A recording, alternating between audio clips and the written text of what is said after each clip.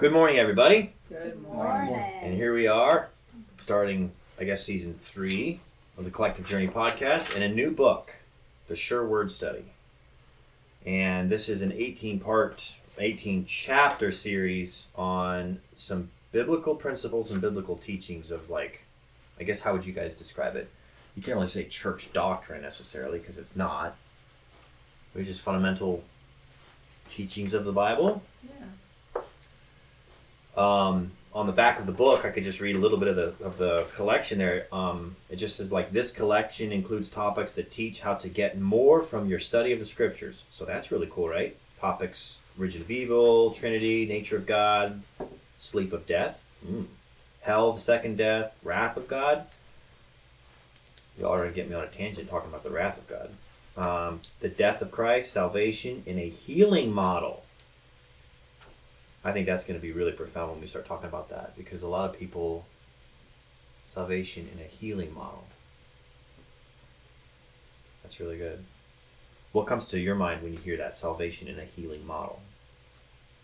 Any ideas? I don't know how to put it into words. A healing model is more of a healing and restoring versus the model of an angry God getting ready to strike. Yeah. Wonderful. And then here in the second paragraph of the description, these studies are not based on the teachings of any church, priest, preacher, or ancient, quote, church fathers. These studies are based on the Bible alone. I'm going to throw a wrench in the conversation because there are 44,000 different Christian denominations, all claiming to teach on the Bible alone. And they don't agree. So that's going to be a really interesting thing to keep in our minds as we go through this study to kind of make sense of all that. I think so. Okay, so let's just get started here with lesson 1. It just talks about, it's titled The Word, the Sure Word of Truth. And lesson 1 is really interesting. It's all some really interesting facts about the Bible. Important details. Is the Bible just a collection of stories? Is it coincidental? Is it made up? It really kind of gets into some interesting answers. I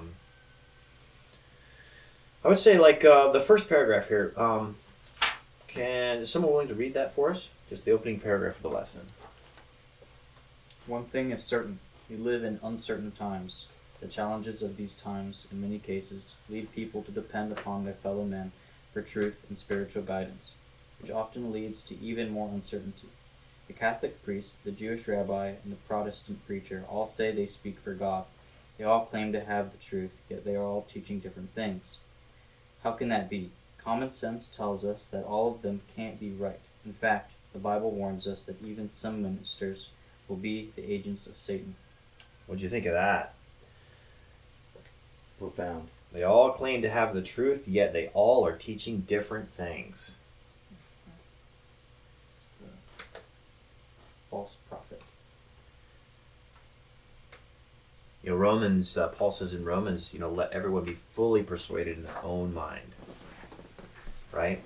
So I think that's really interesting for us to kind of, as we go through and unpacking all of this, I really like the author of this book is Pastor Bill Chambers. He really makes this awesome point in the very opening sentences of the book that just because somebody in authority says it doesn't mean it's true or that you should believe it. You should do the research yourself and draw your own conclusion.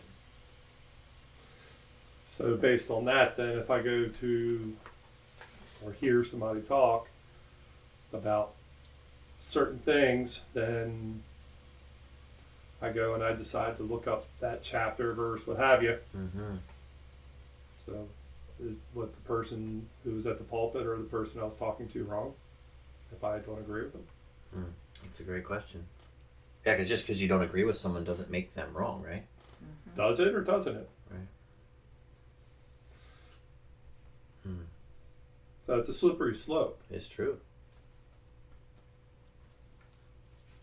Yeah. It is. And I've often said, because exactly, you got all these different religions, preaching different things and that kind of stuff. And they seem like they want to focus on the differences, like the Baptist, you can't dance or whatever, the difference would be, as opposed to, different denominations often tell them, why don't we start with what we have in common? You believe that Jesus Christ died on the cross for your sins, and through him you have everlasting life. Do you believe that? Yeah. Let's see, do we have that in common? Yeah. And let's start there. Do you think it really matters? Some of this other stuff, and it matters, but, if we focus on our similarities and what's important, some of the little things that, where they do differ is like, So his bedtime really should be 8:30 or 9. Does that really matter? Yeah. And some of it does. I'm not saying that, you sweep everything else under the blanket, but instead of focusing on the differences, focus on the similarities, and then look at the differences, and like you said earlier, find out the answers for yourself. And so they're wrong in that area about the bedtime, and I'm using that as an analogy, obviously. Sure. But if their stick in the sand is Jesus Christ died on the cross, then anyway, there's something to look at. Keep our mind open. I don't know. Well, based on your logic, is that the bedtime 8:30 or 9 o'clock? You'd think, well, compromise 8:45, but people aren't going to think that way in biblical terms. It's either got to be one way or the other. There's Very black and you white. can't Black and white. compromise on what the Bible says. That's what some people are going to believe. And that's what I wasn't saying that. So I understand what you're saying. Yeah, And yeah, I do. I I was- understand. Right. That could be. That right. You could It's have hard to compromise. extracted that out of there. I guess my point being that really is focus on what's important and the life of Christ. And the rest of it will work itself out. I think that's in my mind what I'm saying. Not so much compromising or debating the little things, but so focusing on the life of Christ. So In my opinion, that's where the stick is. Right. That's the stick in the sand. The bedtime doesn't really matter so much. I'm not compromising on it, but does it really matter? one of the aspects of Anyway, collective journey. Thanks for that feedback. One of the aspects of collective journey in our mission statement is worshiping God's goodness as revealed in Jesus, which means, in Exodus 30 something, Moses on Mount Sinai said to God, reveal yourself. I want to see you. And so God says, I will cause my goodness to pass before you. In other words, my nature, my character, who I am. So in our church, as part of our mission statement that we've, been led to create is we're going to worship God's character, understanding it as revealed in Jesus. That's actually biblical because Jesus said to the Pharisees, you search the scriptures because you think in them you'll find eternal life.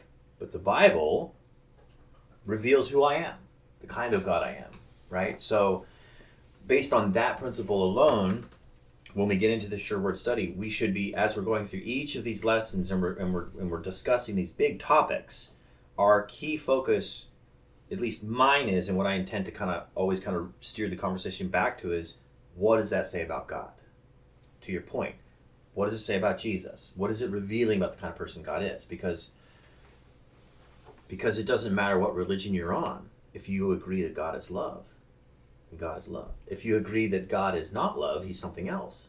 Well, that's something else, right? So for me, I think it's really important. And on that note, moving into there at the bottom of page 3, our opening chapter, there's some important facts about the Bible listed, which is interesting. So let's keep that in mind as we go through the Word. These details, these facts about the Bible. What does it say about God? What is it revealing about the kind of person God is? So, Mom, do you want to read for us the important facts about the Bible? The Bible is not one book, but rather a collection of books in one binding. Over 40 different men wrote the Bible over a period of 1,500 years. Each Bible writer wrote in his own native language, Hebrew, Aramaic, or Greek. These men came from various backgrounds, levels of education, life experiences, and different cultures as well. So do we believe that God's the kind of God who can look through time and say, I have a message that I'm trying to reveal. I want people to know me. And he has the ability to see who, where, and what.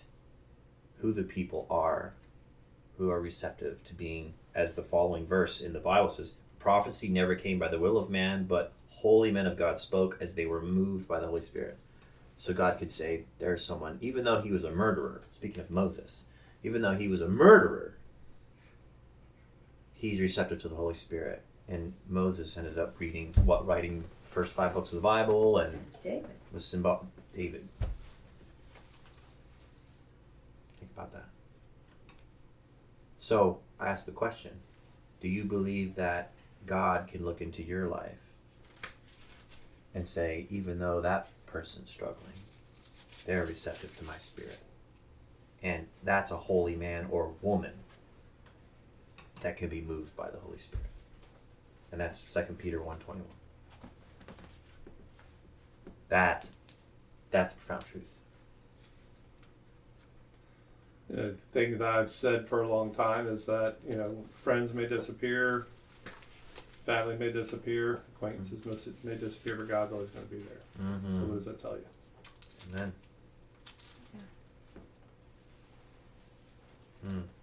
There's an interesting, and this might be some really cool, interesting food for thought.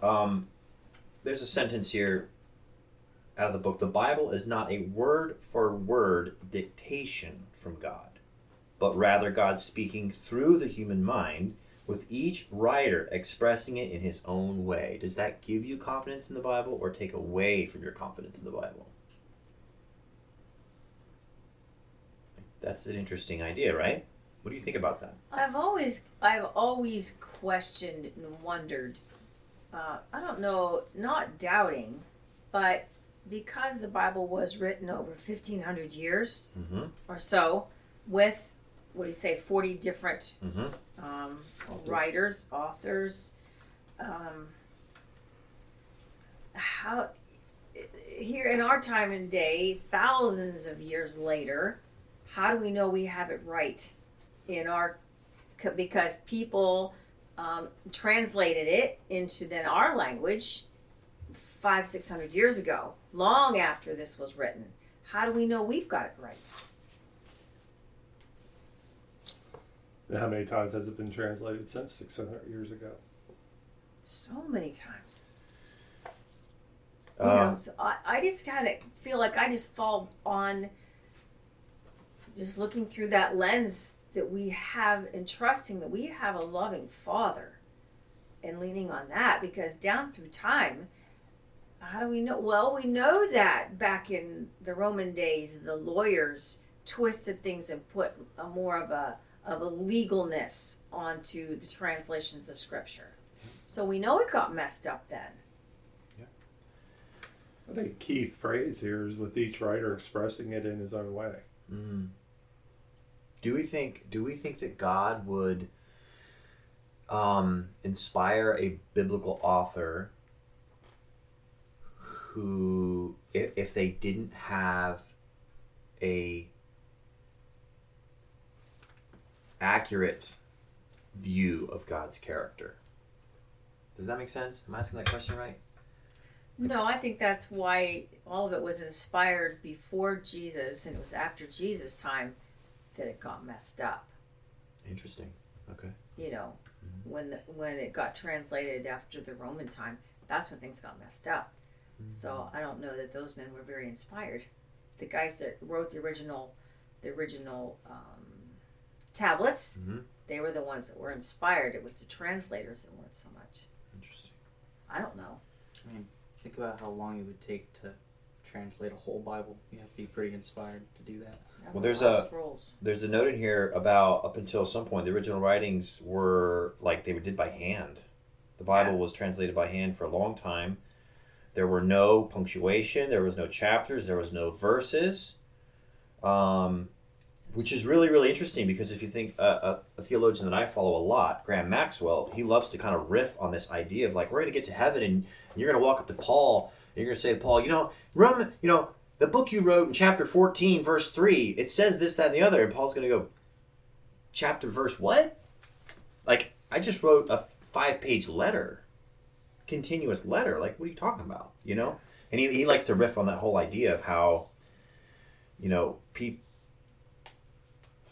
we should approach reading the Bible as it was intended to be written, which is like as a letter. You just read it, get the whole context, So moving a little further here in our study, there was some interesting points that came out. There's what? The Bible's been translated into more than 2,000 languages and many different versions. The versions can be divided into 3 different types of translations there at the bottom of page 5. So, does someone want to read first number 1, the word-for-word translation? What's that all about? Word-for-word translations. Examples are the King James, KJV, New King James, New American Standard, NAS, and the English Standard Version. In these versions, the translators have attempted to stay as close to the original wording as possible. Mm-hmm. Does anybody like those kinds of translations, or are they really drawn to them? They appeal to you? They're hard to read. Some of them? You know, they use that different Clunky. languages, right? They have Yeah. different way they. Clunky? Yeah. Miss Val's guys. Not all of them, though. Just the King James, really. I mean, the New King James doesn't use too much of that. Easier. I- James is hard. If I'm going to do any kind of really deep Bible study, I prefer the New American Standard Bible. I like how that is kind of worded and all that. How about Seth? You want to read the thought for thought? Number 2. Thought for thought translations. Examples are in the New International NIV, and the New Living Translation (NLT). In these versions, the translators have attempted to convey the thought of the writer had in mind, rather than the exact words. Now, is that dangerous or not? That's an interesting concept, right? So we're not translating the specific word, we're interpreting it to translate the thought. Yeah, it's a little dangerous. You think so? Yeah. Could Why? be. Why? Maybe their interpretation's wrong. Okay. Well, I see a lot of people kind of chewing on that one. the little bit. interpretation is a slippery slope for any one of them. That doesn't go away. But when you start to thought for thought translate something, that's could go into a little bit deeper or something else. I don't know. If you go to the word for word, the key word there, which is a slippery slope in itself, is attempted to stay as close to the original wording as possible. Attempted. Because Because some words don't translate. yeah. That's and then Yeah. so when you get into the thought for thought or the other one, Mm-hmm. okay, they attempted to do this. Well, we're going to attempt to go on their attempt to be attempted to attempt. And what's going to happen by the time you get 3, 4, 5 versions, or you get 3, 4, 5 people teaching you what it says, because we got seven people in here. We're going to have 7 different opinions on the same verse. It's quite easily happen. So when somebody talks to us about it, well, I believe that this is the intent behind this verse, and then she'll say something a little bit different, go around the room. That could be, so that I think the key word for me is attempted, and then from there it changes from there for me. So the paraphrase translation is number 3. Examples are the Clear Word, the Message, the Living Bible. These versions, rather than a group, that's a key point right there. I didn't realize these versions, rather than a group as the others, are usually done by one person, in which he puts into his own words what he believes the writer was saying. Proverbs, I don't remember where, but there's safety in the counsel of many. So, the word for word and the thought for thought translations, as I understand it, typically have been translated by a group of scholars and theologians. It's not the interpretations of one person. Now, let me direct this whole point to this question. What does that say about God? That it's okay for a group of people to attempt to translate a word-for-word version, or a group of people to attempt to translate a thought-for-thought translation, or for one guy to say, I'm just going to write my own Bible like Dr. Tim Jennings did with The Remedy. Mm-hmm. What does that say about God?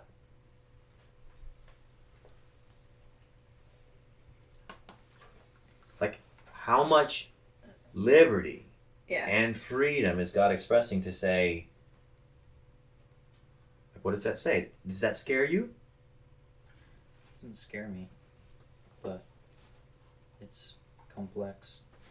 shows how complex he made a language or languages.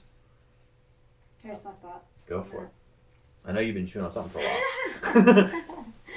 My thoughts are, with the first two and the amount of people that it took to write the Bible and who were inspired by it, inspired by God as they were writing. We are reached differently. We're all very different. Our chemistry is different. The way we learn is different. We can all sit in the same classroom and somebody can be up there spewing something and half of you will get it and the rest of us will be sitting there going, huh? And the fact that so many people were involved, I think it was because it made it more personal. And the fact that there were different cultures and there were different, backgrounds and levels of education and all that, that was planned. That was designed. It wasn't just, and if you think about it, someone who's a layman versus someone who's got his doctorate or whatever education they got, it's reaching all of those people in different ways, or it won't be identical, but what I'm saying is it's reaching you. Yeah. And it's I don't know, I just think that's like, it blows my mind, but it's like, it's not scary to me. It's like very inclusive, very, he thought ahead about who he was going to reach, how he was going to reach them, and how they would be inspired themselves, what I mean? It's just, because if this was just one religion or one culture or whatever, how many people, in this day and age, they hear, oh, this group did this. Well, I don't want anything to do with it, or how people are. And I don't know, I just feel like it was purposely done to reach as many as possible. Well said.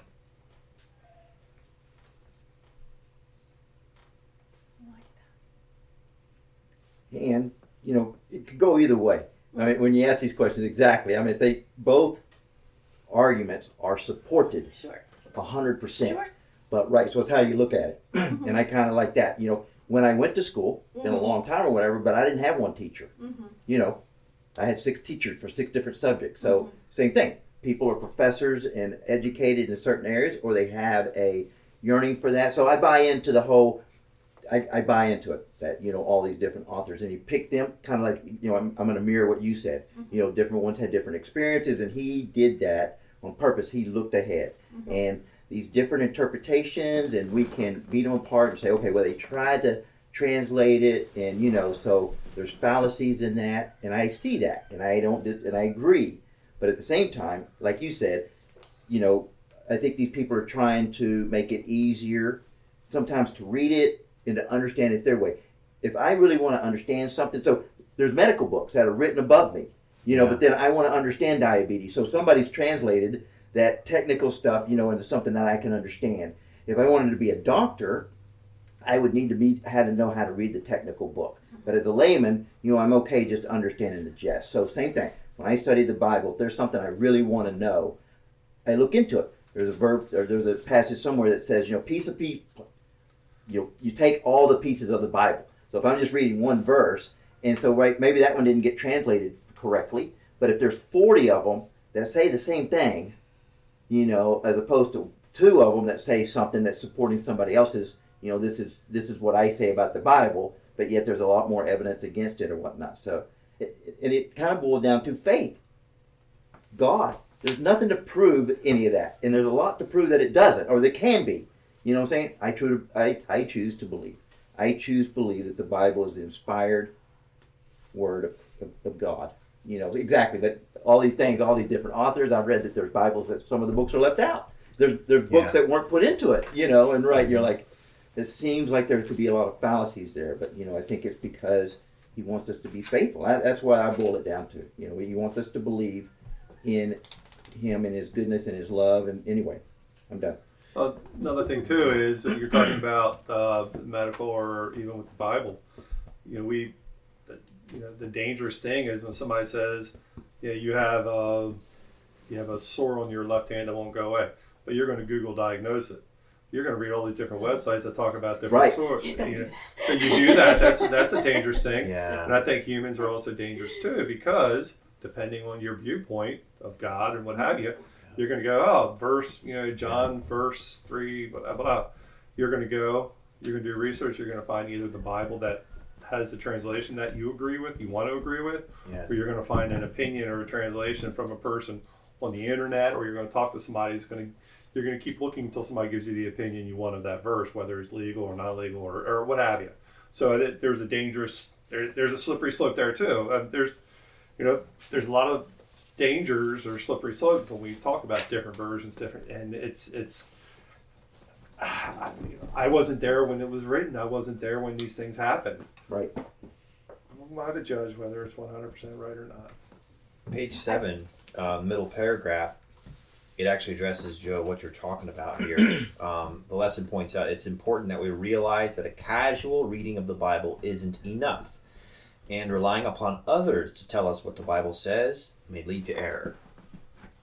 Because exactly, what law lens or what view of God is that person saying, well, here's what the Bible means, right? So the best course for us is to what? Learn for ourselves. That's the best course. Learn for yourself. And further down toward the end of that paragraph, I just highlighted a couple words here. Some of the problems we find as we study may be products of our inaccurate perception rather than actual mistakes in the Bible. So we must be careful that we do not put God on trial when we come across a text that we cannot understand. Right? So there's some principles that are really good that I've adopted when I'm reading the Bible, is that God is love always. So if I'm reading a text that makes it look like God is not love, that means I don't understand something properly. Yeah. The issue is my understanding, not that God is not love. Okay? And another one is and there's several principles that I didn't write them down ahead of time, but primarily that's like the initial one. There's God is love, period. I want to intercept something too. Please do. Going back to when we were talking about the word for word, thought for thought paraphrase. I'm not saying paraphrase is wrong. I just wanted to clear that up. Yeah. I just wanted to, the original way that the Bible was written, had opportunity for all those other things, and and it's, I think it's open for someone to be inspired to write the Bible, or translate the Bible in an understanding that maybe reaches other people that we can't or wouldn't be reached otherwise. I just want to clarify that. So. I like that. That's a great point. That's a great point. It's interesting there in that one paragraph on page 6, it says that no original manuscript exists. They've been lost or destroyed centuries ago. All we have are copies of copies which have been copied many times over. So there's not a problem with the Jewish ones because they were all very much more meticulous. But it says the New Testament Greek manuscripts are another story. There are thousands of copies of Greek manuscripts for translators to choose from. And some of them, after they were translated, then later on they found older scrolls, like the Dead Sea Scrolls back in 1947, and then translated them. So, There's an interesting paragraph here the lesson points out that I think, agree, disagree, that doesn't matter, right? My intention here is, number one, just to lead us through this study as we discuss these things, and then to connect it to what does it say about God. But second paragraph on page 6, it is a concern for some that the modern translations of the Bible are different in some places than the older King James Version, which they see as the standard. Because it is referred to as the AV, or Authorized Version, the reason that it is called the AV is that it is the version King James of England authorized for the church to use back in 1611 AD. It does not mean that it is a better or more accurate a translation than any other. Pause right there. Yeah. My intention, and it shouldn't happen here, not to have a conversation at all. King James is the way to go. This verse is the way to go. Okay, I believe if we get into that conversation about what translation is better than the other, then that's not the Spirit of God at work. Yeah. Okay, because that will divide a room. That's not at all what I'm talking about. I think it's interesting, though, that the author of this short word study put that in there as a way of like historical fact. The King of England authorized the version for the church to use back then. Okay, I think that's an interesting piece for us to kind of chew on. Because it is difficult. And we all know people that is, I'll just let that rest right there. So I think that was important for us to kind of bring out, because the lesson author, since we're talking about the Bible itself, that was important there to kind of address. So let's move forward real quick here into bottom of page 7. The following is a list of helpful tools for Bible study. Feels like we're all going to school now. Exhaustive concordance, Hebrew Greek dictionary. Man, sometimes, and this is where it gets kind of tough for me sometimes, because you're like, well, if we allow our minds, I think, to maybe get stuck on the idea of like, well, we have to get back to the original. Well, then you better learn Hebrew, you better learn Greek, and you better learn Aramaic. Right? Because that's the original. And then if you're going to do that, then number one, what's your law lens? How do you view God? And number two, who or what are you trusting? Because God says in Romans that God's divine nature is seen in what he has made, so that men are not excused. So that basically means God has revealed himself without ever reading a Bible. So those are some really important things to kind of maybe consider too. What does that say about God?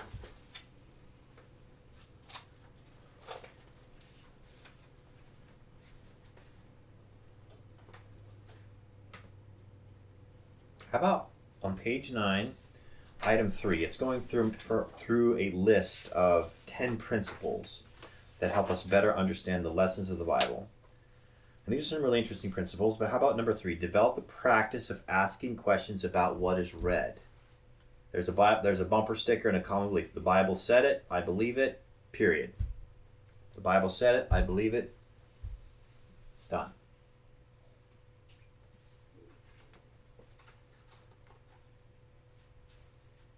There's crickets in here about that. What do we think about that? Does it show a lack of distrust in God or a lack of faith if you are always asking questions? No. That's what any intelligent person would do. If you have a shred of intelligence. Does it show intelligence if you just believe everything you read? Well said.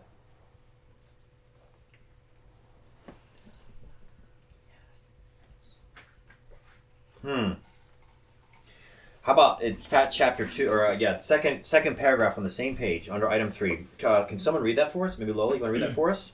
Second paragraph. For example, you can clearly explain the meaning of the expression covered by the blood. Or can you explain the meaning of words like justification, sanctification, or propitiation? Thank you. If we can't explain it, it usually means we don't understand it. Sometimes we don't ask for the meaning or an explanation of what is read or spoken, feeling that a good Christian should know what all those words and phrases mean, and thus we are embarrassed for others to think we don't. But if we don't know, we should set aside our pride and ask, what does that mean? And as we study alone, when we see things we don't understand, don't pass over it. Diligently seek the answer. Let's connect that phrase, thank you, Lola. Let's connect that to Jesus' ministry when he was walking around on earth. How did Jesus respond when people were asking him questions? Right? Last year we went through a pretty extensive study of the book of John. And there's a lot of times in there where it says, the disciples sat down with Jesus and they started talking. They started asking questions. They started these discussions. Nicodemus came to Jesus in the night. God, what do I got to do to be saved? Did Jesus say, read your Bible, period, believe it, done. I said it, that settles it, done. Jesus never responded in that way, did he? Never. In fact, he would simplify things because sometimes he would. Wait, you mean tell- Jesus would paraphrase the Bible? Sorry. He would tell a story. Right, yes. He would tell a story for others to understand Yes. in their situation or something that they're familiar with. Yes. Sometimes I really think we make things so hard. Yeah. Like with these big words. Yeah. Justification, sanctification, propitiation. Why do we make living like Jesus so complicated? Mm. I just think we make it too hard. Too technical. And why is that? What's the root of that? What is hard in our society? What is super technical? What is, in our society, the word, and not only the word, but the exact phrasing you use can determine the outcome of whether a person is guilty or innocent. It's the legal It's the system. legal system. Yeah, all that to me is legality. 100%. It's all legality. If it's, and the lawyers layers. and paralegals, Yeah. they spend hours perfectly constructing the exact wording and the phrasing, Yeah. because like when Sarah and I a couple years ago went through some hearings here at the township to get a variance, we spent some time with an attorney, and the attorney like constantly kept coming back to, it must be phrased in the specific way, because if you don't specifically word it and phrase it in this way, then it won't stand. Yeah. And do we not take that and we apply it to the Bible, we apply it to God? Sure. And that's the problem. And that's the root. Jesus' teachings weren't difficult. They Yeah. were simple. They were like stories, teaching themes and teaching principles of how to live, how to treat people. Mhm. You know, principles of love. Because I think that's the hardest thing we as human beings can do. Now, Is to truly love people. Now, what happens in the medical field, in healing? Is it that specific? Or does a really good doctor say, that medication is not working for you. Let's try this one. Actually, that's not working for you. How about we go a vegetarian diet? No, you need some meat. I think that'll work really well for your body.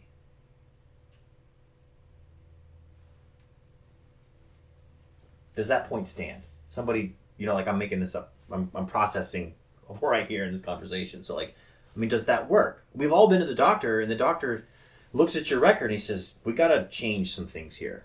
Yeah. Right? But when you go to the legal system, that's not really the case. Yeah. It's very cut and dry. It must be this It way, must or be. it will determine.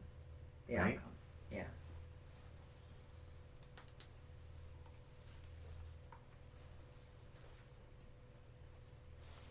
But I think just like a doctor, Jesus says, okay, let's tweak this. And then, all right, now let's tweak this, and he takes you on that journey of tweaking and growing and tweaking and growing, Yeah, well said. Well said. There's some really important aspects kind of moving down through the 10 principles. Consider all scripture, point 4, consider all scripture on the subject before drawing any conclusions on that subject. So, and the lesson here really kind of points out a concordance is a must for this. So, doing a word search, if you want to understand the idea of, we'll just go super easy, God is love. So you look in a concordance and you look at all the verses that contain the word love in the Bible, and it's probably 4,000 long or something ridiculous like that, right? So if you're crazy enough to have the time to read every single verse, but not just that verse, but say the chapter that verse contains, because one of the points for reading the Bible is context. I think that's point 6, consider the context. So Joe, we often have had these conversations too where you're someone just pulls that verse out, but what does it say before that? Or what does it say after that? To really understand what's taking place there. And I know for myself, there was a time in my life where I was too lazy to even care about all of that. Back to, I think it was your point, Joe, where you said, what what lens or what perspective are we trying to maybe prove or whatever as we're reading the Bible. So we're just pulling this out and then throwing the baby out with the bathwater and saying, you know?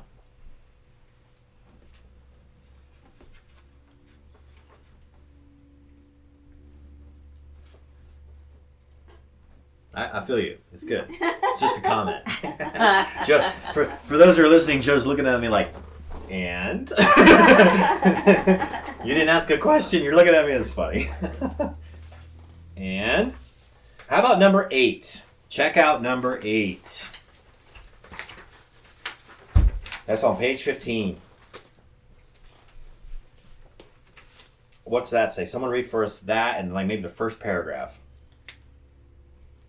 Interpretation of figurative speech or symbolism. Mm. How do we know when a passage is to be understood literally or figuratively in the Bible? The rule is... Maybe before you read the answer.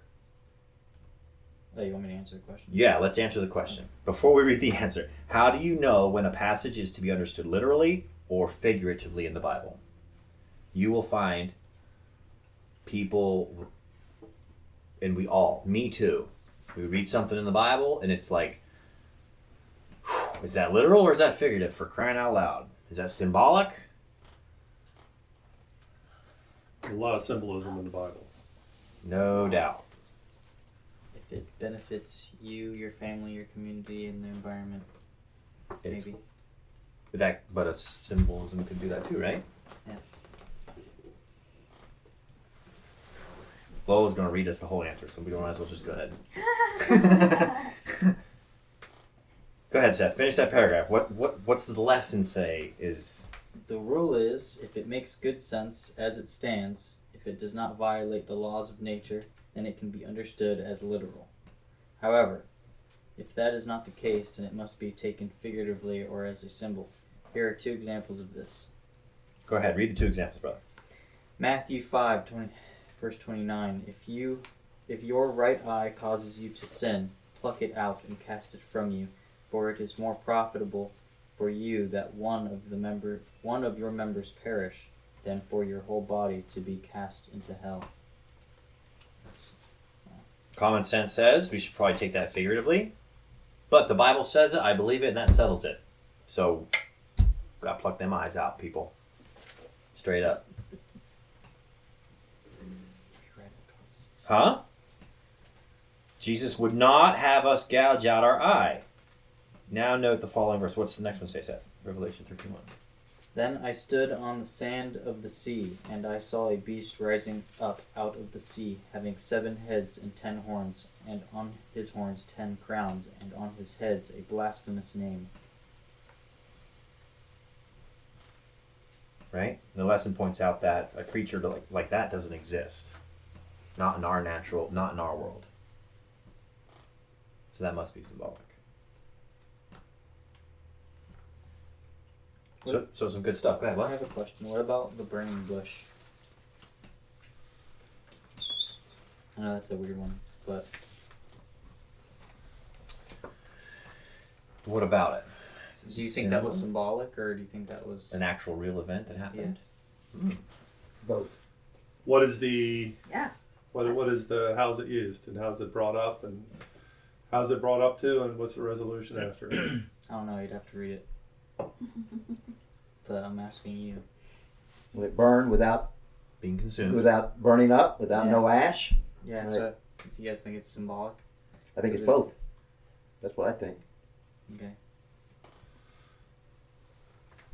It's a great question, Seth. This is exactly what we want. This is exactly what we're all about.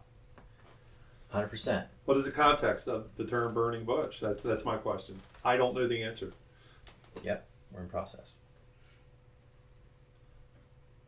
So what happened? What do you understand took place around that story, that event? He was having a conversation with God. Moses, right? Yeah. So who pursued who first in that situation? I can't remember. God did. God pursued. Okay. Moses is doing what? Tending his Tending sheep. After 40 years in the wilderness, after he murdered somebody. He got very. I think he got very complacent.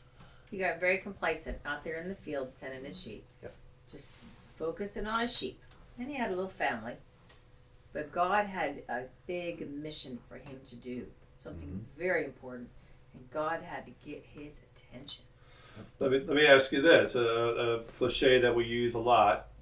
I saw the light. Did Moses see the light? When you wake up or if something happens, man, I saw the light. I did this or that. Was there actually figurative? Was there literally a light shining down upon you?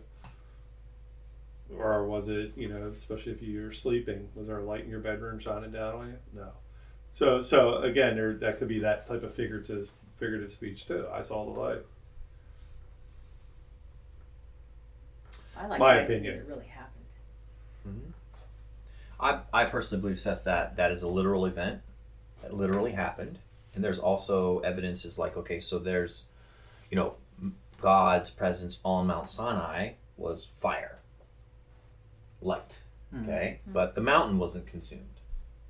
God's presence in the most holy place on top of the Ark of the Covenant was fire or light, but it wasn't consumed. There's actually a story in the Old Testament where one of the prophet's sons were bringing like pagan fire before the Lord and dancing before him and mocking the whole thing. And the Bible actually says that the fire of the Lord went out and they died. But the Bible says that the priest walked in and carried them out by their tunics. So if you're burned, you don't have no clothes, right? So God's fire is not something that consumes physical material. It is something else, right? So you could say the fire itself is symbolic of something because we don't possess fire in this nature that doesn't consume something, right? Like we have light, obviously, but here's an interesting question. Could you have a light that if it's bright enough, it could consume something? Like in our world? Yeah. Is that true? Does that exist? If you want to talk about a light being able to produce enough heat Oh, maybe. to then burn something. Okay. Or just a fire. Okay. I understand There's what you're saying. several descriptions of God in Scripture Yeah. that talk about the fire, this fiery throne. Mm-hmm. When People dwelling in it. People dwelling in the fire. Yeah. So I think fire, to me, is symbolic of glory. His glory is so bright. It's like a fire. Because I always get them confused, Elijah or Elisha. One of them was in the cave. He wanted to see God's glory. But God told him he had to step back into the cave and he would pass by. But his glory is so bright and hot that the prophet wouldn't have been able to tolerate it. So God had to shield him a little bit. So I think part of that fire is just simply God's glory. It's just so fabulous. We just can't even imagine it. Yeah, because on his throne in heaven, it talks about fire, fiery wheels, and yeah. So here's how I would view, Seth, your question. It is a literal event that actually happened. Moses was actually walking there with his sheep. God's presence came into a bush, and the bush was lit on fire, and light came out from it. It got Moses' attention, and he was open to receiving it. Here's how I interpret the symbolism of it. A bush is a living thing. A bush is alive. God's presence, fire, light, came into something that is alive, and it shone out in a way that got someone else's attention. But God's presence didn't destroy the bush, it magnified it. Okay. So the way I look at that, it's an object lesson for, here's a dude, complacent, doing his thing. He came from a rough past. He's got a history of horrible deeds. But it was through the living life of something else that God was able to extend his presence and capture that person's attention. So I personally look at it as an object lesson of saying, we are living things.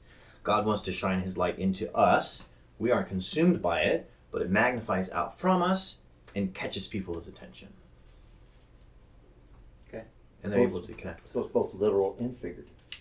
Yeah. That's how I Somebody personally said would that. interpret this. I agree. But can I play devil's advocate? Yes. Because because what you're saying does violate the laws of nature. How does that work? Because here it says, if it does not violate the laws of nature, then it can be understood literally. Right. So that's what I understand, and that's what I understand the symbolism of it. The symbolism of it.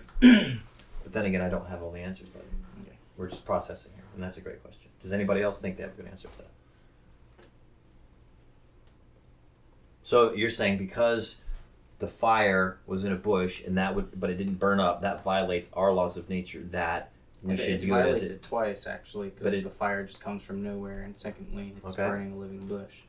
So if I'm hearing your question, then that wasn't an actual event. That was a symbolical thing. Yeah, that's the what way you're getting at. Rule number I'm three. not taking that. Right. I'm not saying that. But the example in rule number 3 is about gorging our eye out. So right. Yeah. If we could get lost in the. So what does it say could be about very God important. that we're debating and having this interesting aspect of this conversation? What's it say about God? He's complex. Free will. Okay, and who God is the Spirit of truth, and Jesus said in John that if I don't go, then the Spirit won't come, because the Comforter, the Spirit, will convict you of sin, lead you to all truth, right? So it is God who leads us to truth. Right. So that's what it says about God. God's not afraid of these questions. God's not afraid of these conversations. God's not afraid of us wrestling with things, because Job wrestled with things. Right? Job was like, why the heck, if you're such a good God, why did I lose everything? Why is this going on? I don't understand. This doesn't make sense. This feels like a discrepancy. This doesn't make sense, but I'll still trust you anyway. That will make sense. And in the end of the book of Job, God shows up and says, Job, you spoke of me what is right. And in the end, it made sense. Right? So what does that say about God? I think God even says, God tells us there's safety in numbers. Yeah, 100%. Because it's God the Father, God the Son, and God the Holy Spirit. They work as a group. Safety in numbers. Yeah. Jesus himself said, I don't speak of my own. I speak what I hear from the Father by the Spirit. There's just constant. Yeah. Conversation. Yeah. Conversation. So to close out today's conversation and lesson 1, interesting things to pull out. Before we kind of close this out there, in item 9, he kind of deals with discrepancies in the Bible a little bit, but I just want to bring out to you the last paragraph on page 16 and into 17. The main thing in our Bible study is that we come to know the one the Bible testifies about. Speaking of the scriptures, Jesus said, "These are they which testify of me," John 5:39. And then he said, "This is eternal life, that they might know you, the only true God, and Jesus Christ, whom you have sent," John 17:3. When Jesus said that they might know you, he meant more than intellectual knowledge. He meant a personal, intimate relationship with God, and the study of the Bible is an important part of that relationship. I really like how the author said an important part of that relationship. Studying the Bible is one aspect. What we see about God in nature is a second aspect. And then comparing that to our experience and all of that is a third aspect. Because Jesus, right? He not only spoke about the Bible, but he also had Thomas say, "Put your hand in my side, look at my hands, experience for yourself." David in Psalms said, "Taste and see that the Lord is good, experience it for yourself." Right?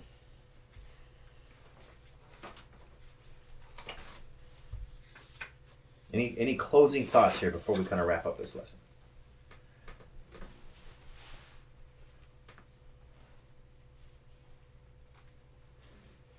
Pretty interesting, huh? It's a lot. It's a lot to digest. I know we kind of went through this whole lesson today versus breaking it up into 2 parts just to kind of get an overview. So we'll slow down a lot more as we get into the deeper It's kind of content. like catch-up week. Yeah, we'll slow down a lot more moving forward for sure. So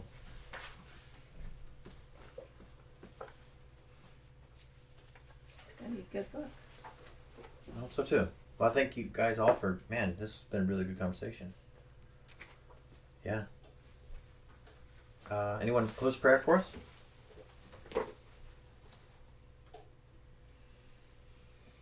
Before we close, it came to my mind for our listeners, we're going to be linking, one of our members, Derek Sandstrom, is recording this Sherwood study in an audible format. So for our listeners, we'll be posting the link also, so that you can get in there and listen if you don't have a copy of the book yourself. And we'll also post a link to the website where, it's found on Amazon, the Sherwood study, you can get it there. But we'll also post a link to commonreasonministries.com. You can also get a PDF version of the study there too as well. So we'll just kind of keep that in the conversation as we move forward through this. That'll be good. Okay. Seth, you want to close prayer? Go ahead, Lola. Heavenly Father, thank you so much for today and this discussion, and for allowing us to converse about your word and to understand it better. And thank you just for being here with us and helping us as we go forward. Thank you. As in the name of Jesus Christ, amen. Amen. But